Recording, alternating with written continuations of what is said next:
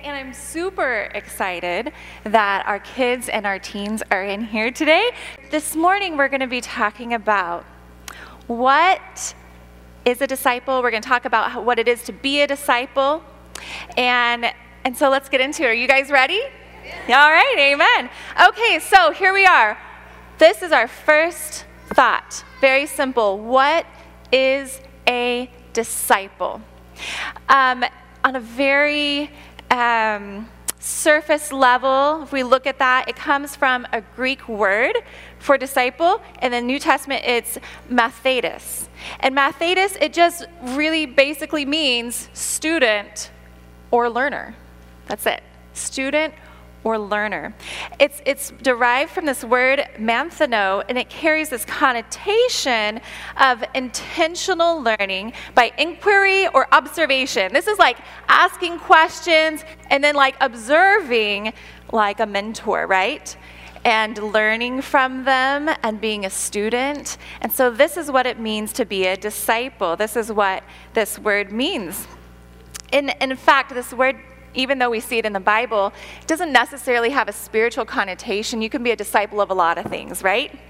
You probably are a disciple of something. Just think right now, like, what are you learning? Are you learning to play the piano? Are you learning how to golf? Are you learning how to program something on the computer? Kids, what are you guys learning? What are you learning this summer? Are you learning to read? Anyone in here learning to read? That's super cool. Awesome. I have some teens raising their hands. Good for you. It's about time.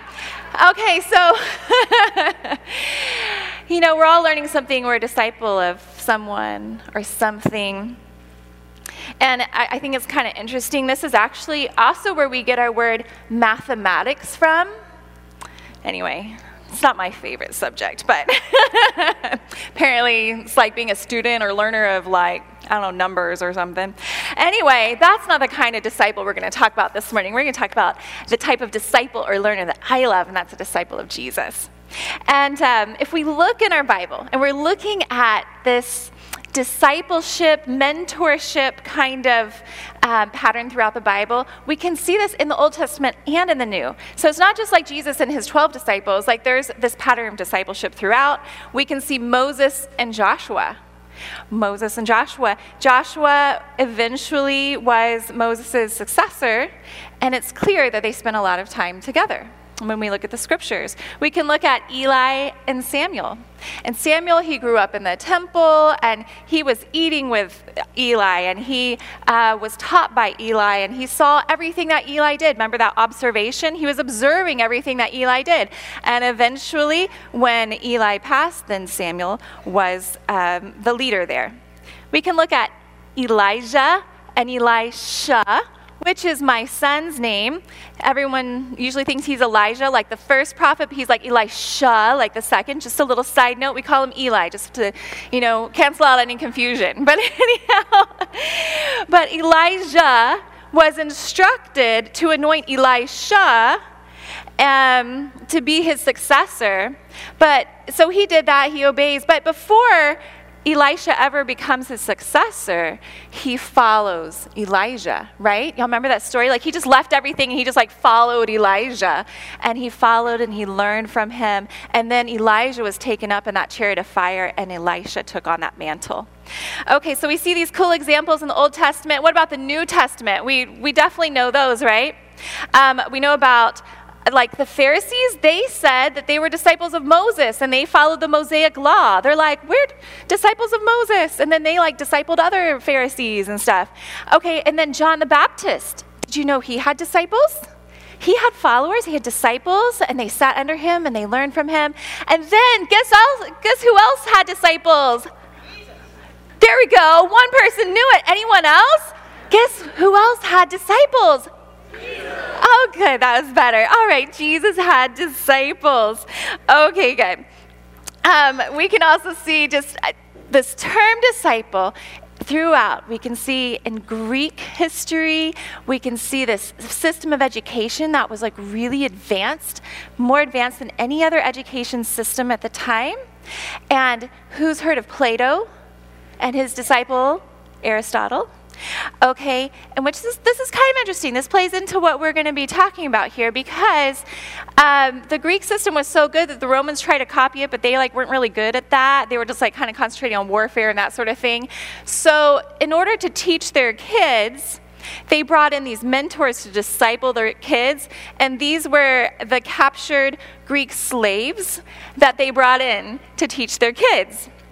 And so guess what language the kids learn? They learn Greek. And so the Greek language became the standard way of communicating, carrying out business, and so on.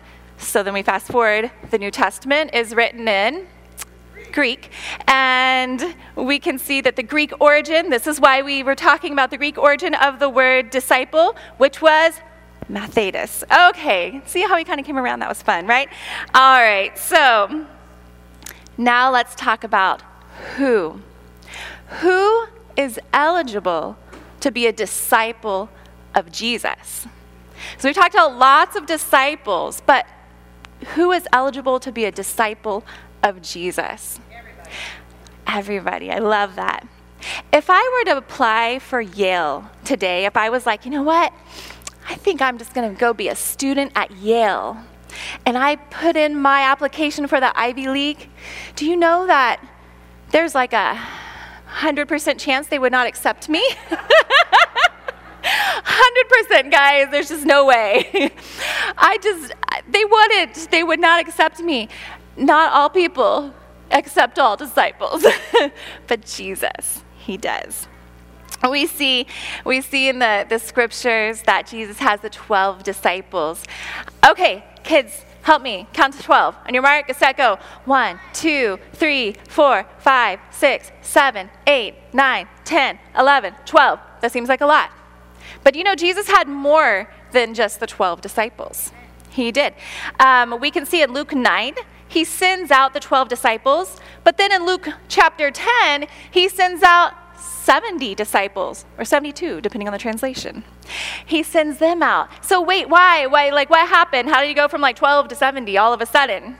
These are people who were following him and who were being discipled by Jesus. He had more than just those 12 disciples. Okay, so then when it comes to mind, how many disciples does God want? What is this magical number? In Matthew 28, 19 through 20, let's read this. Therefore, go and make disciples of all nations, baptizing them in the name of the Father and of the Son and of the Holy Spirit, and teaching, sounds like discipleship, right? Teaching them to obey everything I have commanded you. And surely I am with you always to the very end of the age. All right, so Jesus wants us to make disciples of all.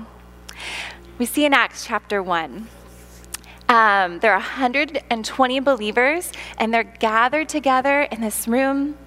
And then we kind of follow the story along in Acts chapter 2, the day of Pentecost arrives. And the Holy Spirit comes on them, and they begin to speak in other tongues or in other languages. And we're going to read this together. I love this. This is so exciting, guys. All right, Acts chapter 2, verses 5 through 11, it says, Now there were staying in Jerusalem God-fearing Jews from every nation under heaven. That sounds like a lot, right? Every nation under heaven. And when they heard the sound of this wind and the Holy Spirit, a crowd came together in bewilderment because, they were filled with the Holy Spirit and were speaking in other languages, and they go out in the street and they're speaking in these other languages, these disciples of Jesus, right? And so the crowd came and they're bewildered, each one hearing their own language being spoken. Utterly amazed, they asked, Aren't all these who are speaking Galileans? Then how is it that each of us hears them in our own native language? Parthians, Medes, and Elamites, residents of Mesopotamia, Judea, Cappadocia, Pontus and Asia, Phrygia and Pamphylia, Egypt, and the parts of Libya near Cyrene, visitors from Rome, both Jews and converts to Judaism, Cretans and Arabs, we hear them declaring the wonders of God in our own tongues. Isn't that amazing? I love it. Someone's clapping. God deserves it. Wow.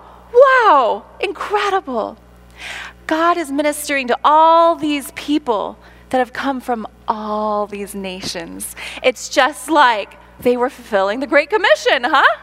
They are. And then so they begin to preach to these people in these languages, and Peter delivers a message. And then if we skip forward a little bit to what happens here after this message is ministered, in verses 38 through 41, it says, Peter replied, "Repent and be baptized," sounds familiar, Great Commission, "every one of you in the name of Jesus Christ for the forgiveness of your sins, and you will receive the gift of the Holy Spirit. The promise is for you and your children." If you are a child, which is everybody in here, everybody say, "That's me." "And for all who are afar off," which is also us. "For all whom the Lord our God will call." With many other words he warned them and pleaded with them, "Save yourselves from this corrupt generation." And those who accepted his message were baptized, and about 3,000 were added to their number that day. That day. How many, everyone? 3,000. Okay, so we went from we've got 12 disciples, 70, there's 120 in this room, and then we have 3,000. So incredible. I love it. Okay, so who are all these disciples? Who is God calling? He's calling all of us. And what I love is at its roots, the church is an inclusive, diverse group of people. This was Jesus' intention. This was his intention. I'm going to repeat that. At its roots, the church is an inclusive, diverse group of people. Who did Jesus call to himself? All kinds of people, right? Who did he eat with? All kinds of people. Let's look at some of these people here. The people who were respected, we think of like Nicodemus, or even James and John, the son of Zebedee. We see how Zebedee, there's a reference that makes us think he was probably a businessman. He had hired hands that worked for him. So the respected, but also the hated and the sinners as well. So Matthew 9 through 11. As Jesus went on from there, he saw a man named Matthew. Who remembers what Matthew's job was? Tax collector. Boo, tax collector. They felt about the same as we do. All right, so he saw Matthew sitting at the tax collector's booth. "Follow me," he told him. And Matthew got up and followed him. And so we have this idea, it looks like here Matthew invites him to his house, to come have a party. While Jesus was having dinner at Matthew's house, many tax collectors, the hated, and sinners came and ate with him and his disciples. And when the Pharisees saw this, they asked his disciples, "Why does your teacher eat with tax collectors and sinners?" Why? Because we're all called. We're all called by him. He also calls those of different ethnicities, which we've kind of talked about there, all the people coming from all those nations that were there at the time of Pentecost. We also see this really beautiful story of Jesus and the Samaritan woman at the well. And the Samaritans, he goes to this area of Samaria, he's walking through there. The Samaritans were descendants of the Israelites, but they had intermarried with foreign settlers after the fall of Samaria, which was the capital of the northern kingdom of Israel. Yeah? Okay. Got that. All right, so the Samaritan people of Jesus' time were the result of this interracial marriage that had happened. So the Jews did not look at them as Jews. They were this interracial mixed group. And they were not regarded well. In fact, they just went their separate ways entirely, and the Jews and Samaritans did not intermingle. But Jesus, he sits down and he talks to not just a Samaritan, but a Samaritan woman, right? This is mind-boggling. This does not happen. No respectable Jew would do this. But Jesus, he is perfect, and he does this. John 4, 7 through 10 says, "When a Samaritan woman came to draw water, Jesus said to her, 'Will you give me a drink?' And there's parentheses here, his disciples had gone into town to buy food. So the Samaritan woman said to him, "You are a Jew, and I am a Samaritan woman. How can you ask me for a drink?" For Jews did not associate with the Samaritans. And Jesus answered her, "If you knew the gift of God and who it is that asks you for a drink, you would have asked him, and he would have given you living water." So he is saying, this is for you too. This is for you, a Samaritan, a woman. The result from this interaction that Jesus has with this woman, we see in verses 39 through 42, and it says, "Many of the Samaritans from that town believed in him because of the woman's testimony. He told me everything I ever did." She told them, and that's part of the story, but anyhow, so the Samaritans, they came to him and they urged him to stay with them.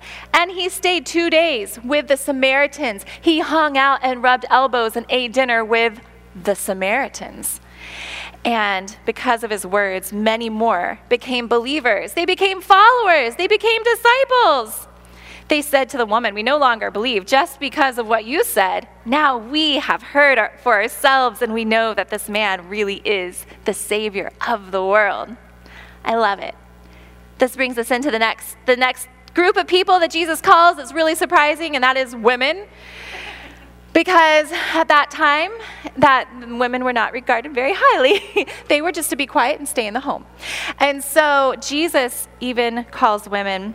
We can see this throughout. We see that perfectly in that the Samaritan woman, beautiful description of just the heart of Jesus. We really see who he is there, that he loves everyone. And then we also see, even when Jesus, he's on the cross, and it says that there were many women there. They were standing at a distance. They had followed Jesus from Galilee. So over hundreds of miles, they had followed Jesus. And it says that they had ministered to him. And so they were sitting in on his teachings, and they were learning from him. They were followers of Jesus. They were disciples. They were learning from him. And then even when Jesus is hanging on the cross, there's not anything they can do, but they are standing there, and they are there. They didn't leave. They didn't deny him like Peter. No, they were there.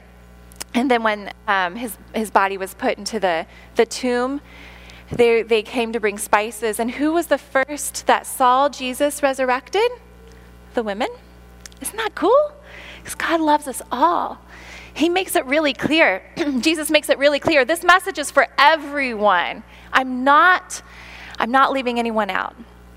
And then last but not least, except in this society, they were the least, were the children. Raise your hand if you're a child. You know what?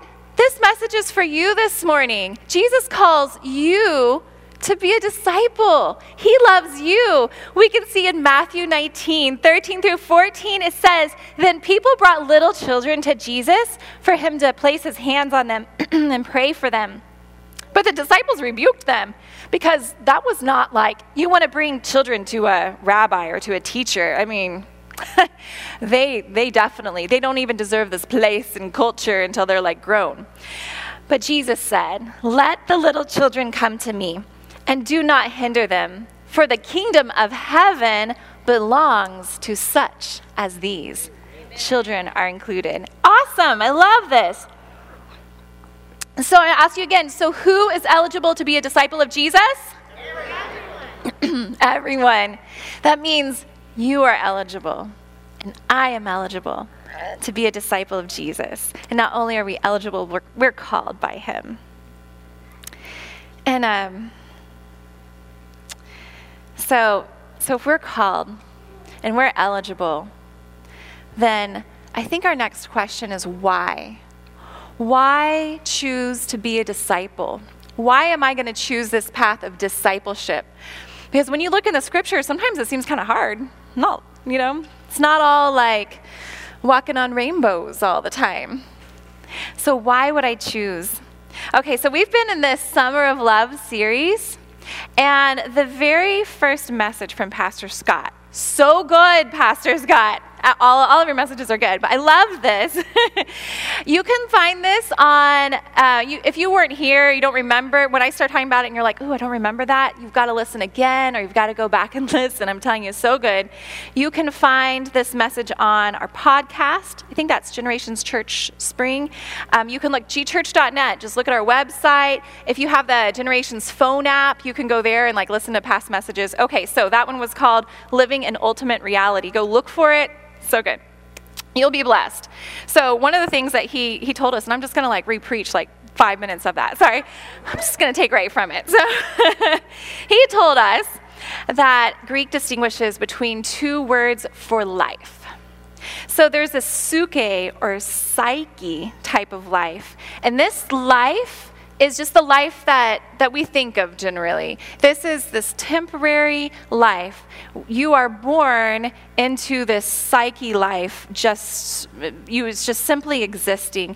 Psyche life exists in time and in place. It has limits. It can be given up. It can be taken back. When you die, the psyche life is over. By nature, the psyche life is always changing. This is like your job, your family, your friends, your accomplishments, your interests, and all these things. Just this life is always changing and moving, which makes it pretty exciting and interesting, right? This psyche life that we have, this temporary life that we're all living. But Jesus is like, I want to show you something. Like the secret that I'm going to unveil, I'm going to unwrap for you. And it's even better than the psyche life. He's like, there's like this whole other realm that you haven't even experienced yet, and it's called Zoe life. All right? This is so amazing.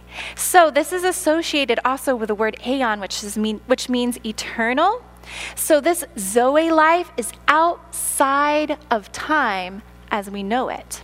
This Zoe life, it always was, it is, and it will be in the future. This eternal life exists outside of this created realm that we live in. It isn't sequential, and it isn't happening in the future. It is happening now.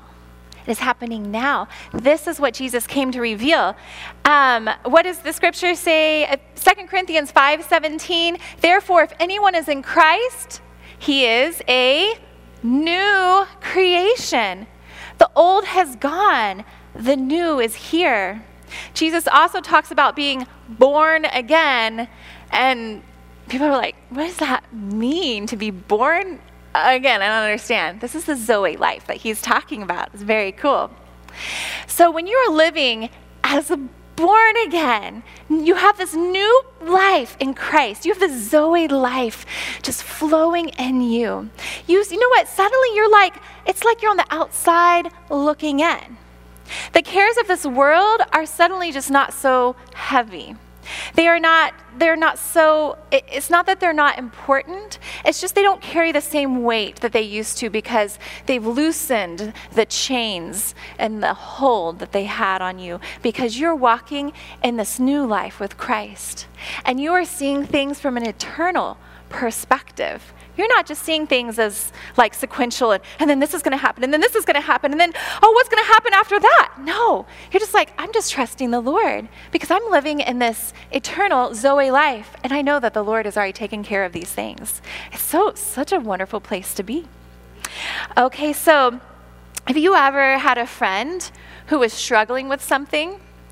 And they came to you and they're just distraught and they're like, oh, I'm just really struggling with this thing. It's so hard. This thing happened and I just don't know what to do. And like, you feel bad for them. And you are sitting there and you're really just trying to be empathetic and kind. But in your head, you are thinking, this is ridiculous. This has a very simple solution. She should not even be upset about this. Or what is he worried about? Like this. Because you're on the outside looking in, like you see it clearly, it's just not even a big deal. Like you know it's not a big deal, but you're trying to be nice. And so you try to like really gently show your friend, like, it's going to be all right. You know, here's maybe a solution to what you're going through, and you just know. It's going to be okay. It's not that you're rude, it's just that you know. Because you're on the outside looking in. That's what it means like, or that's what it's like when you're living in the Zoe life. You're living in kind of this outside looking in, and you're like, it's going to be all right, because God's got this handled. There's so much joy in this life. It's literally just thrilling. I want to read from Matthew chapter 13, verses 44 through 46. So this Zoe life, this is what gives you access to the kingdom of heaven. You've been born again, because the kingdom of heaven is also eternal, which also means that it is happening now, in the past, and the future. So it says the kingdom of heaven is like treasure hidden in a field. When a man found it, he hid it again, and then in his joy went and sold all he had and bought that field. Again, the kingdom of heaven is like a merchant looking for fine pearls. When he found one of great value, he went away and sold everything he had and bought it. Can you imagine being like so excited about something? You'd be like, I'm just selling everything because I know what great treasure that is. I know what that pearl is worth. I'm going to sell everything. I'm going to go get that. And that's what it's like for the kingdom of heaven. Jesus is like, I came to preach the kingdom of heaven. There's something so much greater than this psyche life that you're living in, this very temporary life. There's something so much greater. It's exciting. To be a disciple of Jesus, guys, is exciting. It's new life. It's a life that is free from all the things that weigh you down. Anybody ever watch shorts? Anybody ever, like me, you're on your phone and you see like one of those little video shorts and you watch it and then like you watch the next one. Is it just me and you watch the next? I know it's not just me. You watch the next one and then, okay, so I have a YouTube premium account, which means I don't even have commercials. So there's nothing stopping me. I'm just and I do use YouTube for like learning, but then every once in a while I get a little distracted. So anyway, there was a short that I watched recently, and I thought it was pretty good. It was kind of a long short, but anyhow, is that a thing? A long short. But there was I've been studying Spanish, so this was actually in Spanish. And there was a man, he's in Mexico, and he's one of those like content creator. He's always like doing kind of like good deeds for people. And so he's always offering people a choice, like, do you want this or this? And like the thing that might be the less obvious choice is actually like the bigger blessing in a way. So he is in a marketplace area, and he has a doll, and he has a loaf of bread. And so he's going up to little girls who are with a parent. And let me just say, before I tell this story, even if you think something's cool, kids, and it might be on YouTube or it might show up on TikTok and you think that might be really cool, don't talk to strangers. If they come and try to offer you something, you go straight to your parent. Don't talk to them. Okay, but he was there. He was only talking to people who were with their parent. And so he would go up to little girls and say, would you like a doll or a loaf of bread? And several little girls chose a doll. Who wouldn't choose a doll? I would choose a doll, as a little girl. I want a doll. But one little girl, she started to reach for the doll, and she pulled her hand back. And then she kind of did this.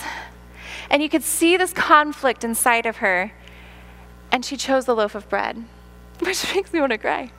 She chose a loaf of bread, and he asks her, why did you choose the loaf of bread? But she saw the treasure in that loaf of bread because she had been hungry. And it was just she and her mom kind of explains the story of how it's just the two of them, and they're really struggling, and they're struggling to make ends meet. And so then he gets to tell them both, well, this isn't just a loaf of bread. This is actually a cart loaded with groceries. And he gives them this huge, just overflowing cart full of groceries and fulfills that need. And he doesn't just give them that, but he also gives them a wad of cash. She could go buy all the dolls, but I bet she didn't. I bet she used that for the things. They used that for what was needed. But it was just really beautiful. And I thought, that's like choosing that treasure. It was like she made a decision to give up the doll, which she would have loved, because she saw the treasure in that bread. Do you know what Jesus says? He says, I am the bread of life. Do you know what? We too are given a decision. What are we going to choose? Are we going to choose the bread of life? Do we see who Jesus is and the treasure? Do we see the kingdom of heaven that he's brought to us, or do we choose the thing that satisfies our immediate need, our immediate want?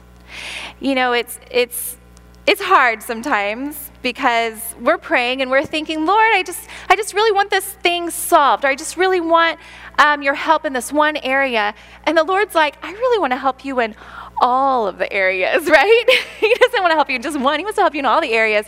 And like, you know how that girl, she could have used the wad of cash to buy 10 dolls, right? Sometimes we go for the doll. We go for the small thing. And the Lord's like, if you just choose me, you'll have everything you need, right? You have everything you need. Okay, so we've talked about why we might want to be a disciple. So let's talk about how to be a disciple. Okay, how do we do this? We've made the decision. We want to follow after Christ. We want to be a disciple. We want to live in that Zoe life. We want to experience the kingdom of heaven. But I'm going to again read Matthew 28, 19 through 20. And we often call this like the Great Commission, right? Therefore, go and make disciples of all nations, baptizing them in the name of the Father and of the Son and of the Holy Spirit, and teaching them to obey everything I've commanded you. And surely I am with you always to the very end of the age. So let's look at that. It kind of outlines like not just making disciples, but then like if we're the ones being made into a disciple, like what does that look like for us? The first thing is get baptized, right? The second thing is learn. And the third thing is go, because the cycle repeats, and we're to go and make disciples. So what is baptism? Maybe you have been baptized, but if you haven't, it is a symbol of that new life in Christ, that choice to follow after the Lord. It's a public declaration of your commitment to follow the Lord, that you've decided, I'm going to be a disciple of Christ. If you are interested in being baptized, and you know what, this is for who? Everyone. Because who is called to be a disciple? Everyone. So if you're a child and you make that decision, you can be baptized. If you are 82 and you make that decision, you can be baptized. It doesn't matter who you are. It doesn't matter your background. It doesn't matter where you came from. It doesn't matter if you came from another faith or if that you just really see yourself as a sinner, because Jesus calls you into discipleship and he calls you to have new life in him. So to be baptized at our church is really simple. You can just contact the church office and say, hey, this is Amy Tyce. I'd like to be baptized. And they'll say, okay, great. Here are all the details. We'll set up a date for you. Okay, simple. So you can call the church office. You can email them. I'm sure the details are in your bulletin. Email is office@gchurch.net if it's not. Okay, so baptism and then learn. Teaching them to obey all the things I've commanded you, Jesus says. So we need to learn. We need to learn to follow Jesus' teachings, all the things that we've been commanded by him. We've been in the Summer of Love series, right? In 1 John. This is like written to the church, talking about how to walk as disciples, what to watch out for, like the why of following the one who is light in life. We see in 1 John chapter 2, verses 3 through 6. We know that we have come to know him if we keep his commands. So here's that part. We've got to learn him. Whoever says, I know him, but does not do what he commands is a liar. Like you cannot know Jesus and like do your own thing. And the truth is not in that person. But if anyone obeys his word, love for God is truly made complete in them. This is how we know that we are in him. Whoever claims to live in him must live as Jesus did. Because when you're a disciple, you are learning and you are applying, you are observing, you are doing, you are even like mimicking, you are learning to be like your mentor, which is Jesus here. Okay, so how, like on a very practical level, how do we learn? How are we a disciple? How can we be a disciple? Just take a moment and think about what have you learned already? Just in your psyche life, right? That just temporal life, what have you learned? Like, can you dance? Who in here likes to dance? Anyone? Yeah, have some people who like to dance. Well, I like to dance. I'm not good. I didn't take lessons, but I still enjoy it. But some of you, you've learned to dance, and you're good at dancing. It's awesome. What about playing baseball? Who in here can play a good game of baseball? Like, you've taken some lessons. You know how to hit the ball. I know we've got a baseball player over here. Who has done some further studies and has really studied something challenging and learned it? Maybe in school, maybe in college, you've learned something challenging, yeah. So all of us have learned something. So you can really kind of step back and think, what did I do to learn that skill or that challenging material? How did I learn that thing at work? It's kind of the same sort of process, really, as being a disciple and taking time to learn from the Lord. So I'm just going to tell you something that I've been learning. Now, if you're close to me, you already know what I'm going to say. But I've been learning Spanish. I really had tried learning Spanish on and off for 30 years, which I know is amazing because that made me like -5, right? But I wish. Anyway, for 30 years, off and on, I tried learning Spanish, and it was not successful. I could say a few things, but not very well. I couldn't really have a good conversation with anybody. And I actually had kind of thought, I've already peaked with my Spanish. This is as much as I'm ever going to learn. And I didn't really think that I could go any further. But a year ago, with renewed commitment and excitement, I decided to attempt. Y ahora hablo español. No hablo perfectamente, pero sí yo hablo. And now I speak Spanish. I don't speak perfectly, but I speak. Yo puedo tener una conversación interesante con otra gente. I can have an interesting conversation with other people. Don't speak perfectly. But I've learned so much. Guys, it's like incredible. It's so exciting. I love it. I'm so thankful. I really consider it un regalo de Dios, a gift from God. Really, I really do. When I started this journey, or not long afterwards, I had told Mariela, she might be here somewhere, I had told her, there she is, I told her, I want to learn Spanish with like all my heart, right? I don't know if you remember me telling that, but I remember telling, I said, I want to learn it with all my heart, I really want to learn Spanish. And I say that is kind of the key with discipleship, right? This key of like, I really want to follow the Lord with all my heart. Maybe you have tried in the past, and you have tried to follow the Lord, and you've like tried to keep His commands, and you've like tried to study your Bible, and you've tried to come to church, and you've like tried to worship, and you're just like, I didn't really understand it. It didn't really seem to get very far. I feel like I've kind of plateaued. I felt like I hit my peak. I don't think that I can get really any further. I'm just going to come sit in church. Hey guys, you are here. Praise God that you are here this morning in church. You are make it in that process of being a disciple, right? We're all disciples in this room. Praise God for that. So anyhow, if you have felt that way, like maybe I already hit my peak, no.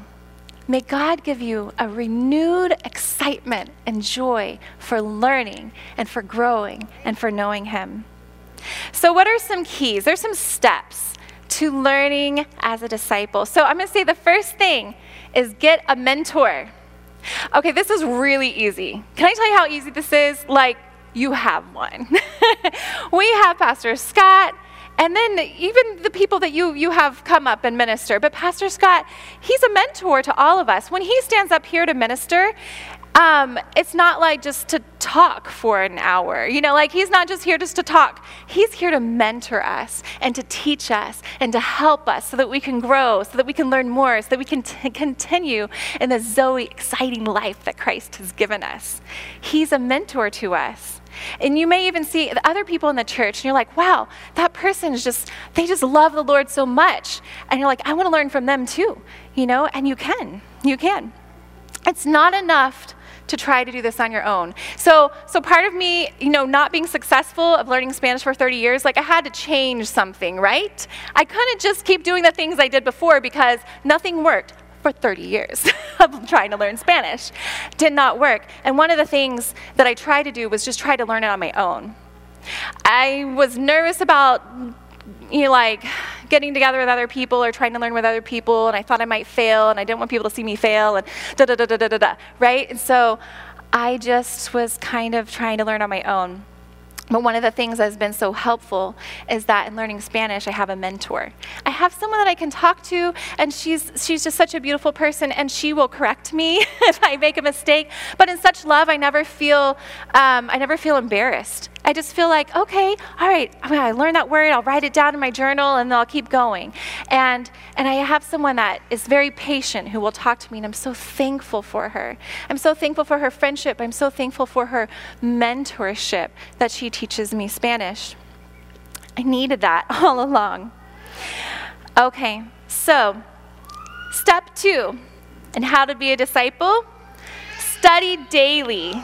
I know that sounds hard, like study daily. But guys, I'm telling you, I'm going to relate back to Spanish, all these little steps here. So relating back to Spanish, sorry. I'll try not to talk about it for like the next month so I don't bother you too much. Because if you're close to me, Mel's like, I've heard all this about Spanish. Anyhow, and my husband too, he's like, oh, please, Amy, just talk in English. But anyhow. The second thing is study daily, and I have to study daily because if I don't, it's like it starts to slip because it's new information and it's things that I haven't quite processed and walked out yet, and so I have to like really, literally practice daily like something. And practicing Spanish daily is sometimes just like, some days it's 5 minutes and that's all I can muster because I'm exhausted and I had a really long day and I'm just like, let me just like open my Duolingo app and like practice one lesson and okay, I did something, you know. But you know what? We need to do that with the Lord, with following the Lord. We need to study daily. We need to open his word daily. And all we can do is open the Bible app on our phone and read one passage or read the verse of the day and say, thank you, Lord, for that verse. And we just let that verse minister to us. We've done something. And doing something is more than doing nothing, right? I mean, yes, it is. So if all you do that day is you mutter a 30-second prayer for somebody and you open your Bible and read a scripture, or you listen to a worship song because all you can do, like you can't even read anything. You just listen to worship, just Lord, thank you for this day. I just praise you. Some days you can do more. You'll find that some days you have lots of energy and you can like really dig in and you're like saying the word like, oh wow, look what God showed me today and it's really awesome. Like you're gonna have those days too. But let's just be real. We have the I can't do anything days, right? We have those. Okay. So here are just some really practical things that you can do that to study as a disciple, to be a learner, right?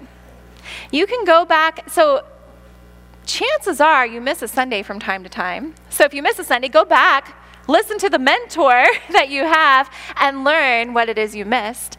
And then go back and other messages, like maybe you heard it's been a while, go back, listen again. When I study Spanish, I keep a journal and I write little things that I'm like, ooh, I need to learn that, or I need to remember that. So do that when you're learning as a disciple. Keep a little journal and write a scripture down. You're like, oh, I need to remember that scripture that ministered to me. Or, oh, that thing that Scott said, wow, Pastor Scott that blew my mind. I've got to write that down. I want to remember that, right? So write those things down. We have home life groups. Visit home life. Come to the adult Bible study on Sunday mornings.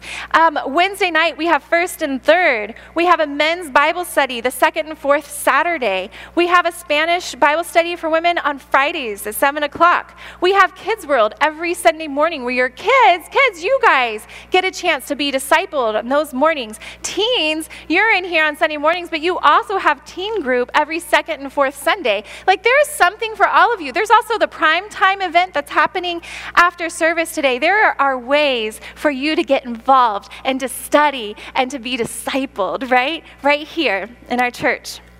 Another key, if you don't have the Bible app on your phone, but you use your phone, this might not be great for everyone. If you're like, I don't really look at my phone except for when I have to call someone, this isn't for you. But if you're looking at your phone a lot, there's the Bible app. It's literally called the Bible app. It's by YouVersion. Get that. It has resources on there. You can do like little Bible studies. It even has this thing, like it will kind of show you like a streak of how many days you've been on the Bible app, like how long you've been reading your Bible. So that might be motivating for some of you. For like teens, that might be motivating for you just to kind of see, okay, I did it. Every day I've got on there and I read for a little bit, and I've read, because it has the Bible, you read the Bible, but there's commentaries, there are Bible studies. It's pretty cool. Also, I encourage you all, something else that's kind of neat, there's something called Bible Project, or the Bible Project, but you can find that at bibleproject.com. And these are like videos, animated videos, really cool. Your kids might even like them. Teens, we watch those a lot with Mr. Derek. There's reading plans, there's other resources. So these are really practical things, you guys, that you can do to have that daily time spending with the Lord. Okay, it's worth it. Everybody say it's worth it. Worth it. Say it again, it's worth it. Worth it. All right. Third thing is persevere. That's like those days when you feel like you can't, but you do it anyway. In studying Spanish, I've had days where I thought, I don't understand this concept. I don't understand how to conjugate that dumb verb. I can't get any further. I don't think I can do it. But I just go ahead and do my study for that day without a lot of hope. But I know it's a process, and I'm just going to be patient. And you know what? I look back and I'm like, oh, now I don't have that problem that I had before. Now I can conjugate the dumb verb, you know? Now I can do it. I'm saying that because, anyway, there's lots of conjugations and verbs in Spanish. But anyway, it's okay in your Christian walk when you feel like, I don't understand. I don't even understand what Pastor Scott preached on. I opened my Bible and I didn't understand what the Bible said. That passage made no sense to me. I just read it and then it was like nothing. You know, that happens. That's okay. What do? You persevere. And you just do it anyway. And after a while, you're going to look back and you'll be like, I totally understand that. Now I know what Pastor Scott was talking about. Now when I read that verse, it all makes sense. Like, you are going to realize when you look back because you persevered. If you don't persevere, guess what? You never grow. You never go forward. Okay, last little practical tip of how to be a disciple is this: practice. In Spanish, I have to practice in real life conversations. So if you are in this church and you speak Spanish, I've probably said, por favor, hablas conmigo en español. I've probably said, please speak to me in Spanish. And so really you can blame this on my mentor because she's like, you've got to get out there, you've got to like practice with other people. And I'm like, no, I feel too nervous and I don't know. What if I don't understand someone when they're talking to me and all this? And she's like, just do it. You've just got to practice. You just have to do it. You have to talk to people. Guess what? As Christians, we just have to do it. We just have to talk to people. We just have to practice our faith and what we have learned. And you know what? Through that, God is going to move, not just in our lives, but in the lives of others. Isn't that beautiful? It is awesome. So practice doesn't mean you have to be perfect. You always hear that little thing, practice makes perfect. You have to practice and you have to learn, and that's how you grow. And it's okay if you're nervous, and it's okay if you feel like you're going to stumble and like you're going to look stupid. It's okay. Just go ahead and do it anyway. And practice what you've learned. Speak to others what it is that you have learned. To be a disciple, we are baptized, we learn, and then we go. And we go and make disciples of those around us.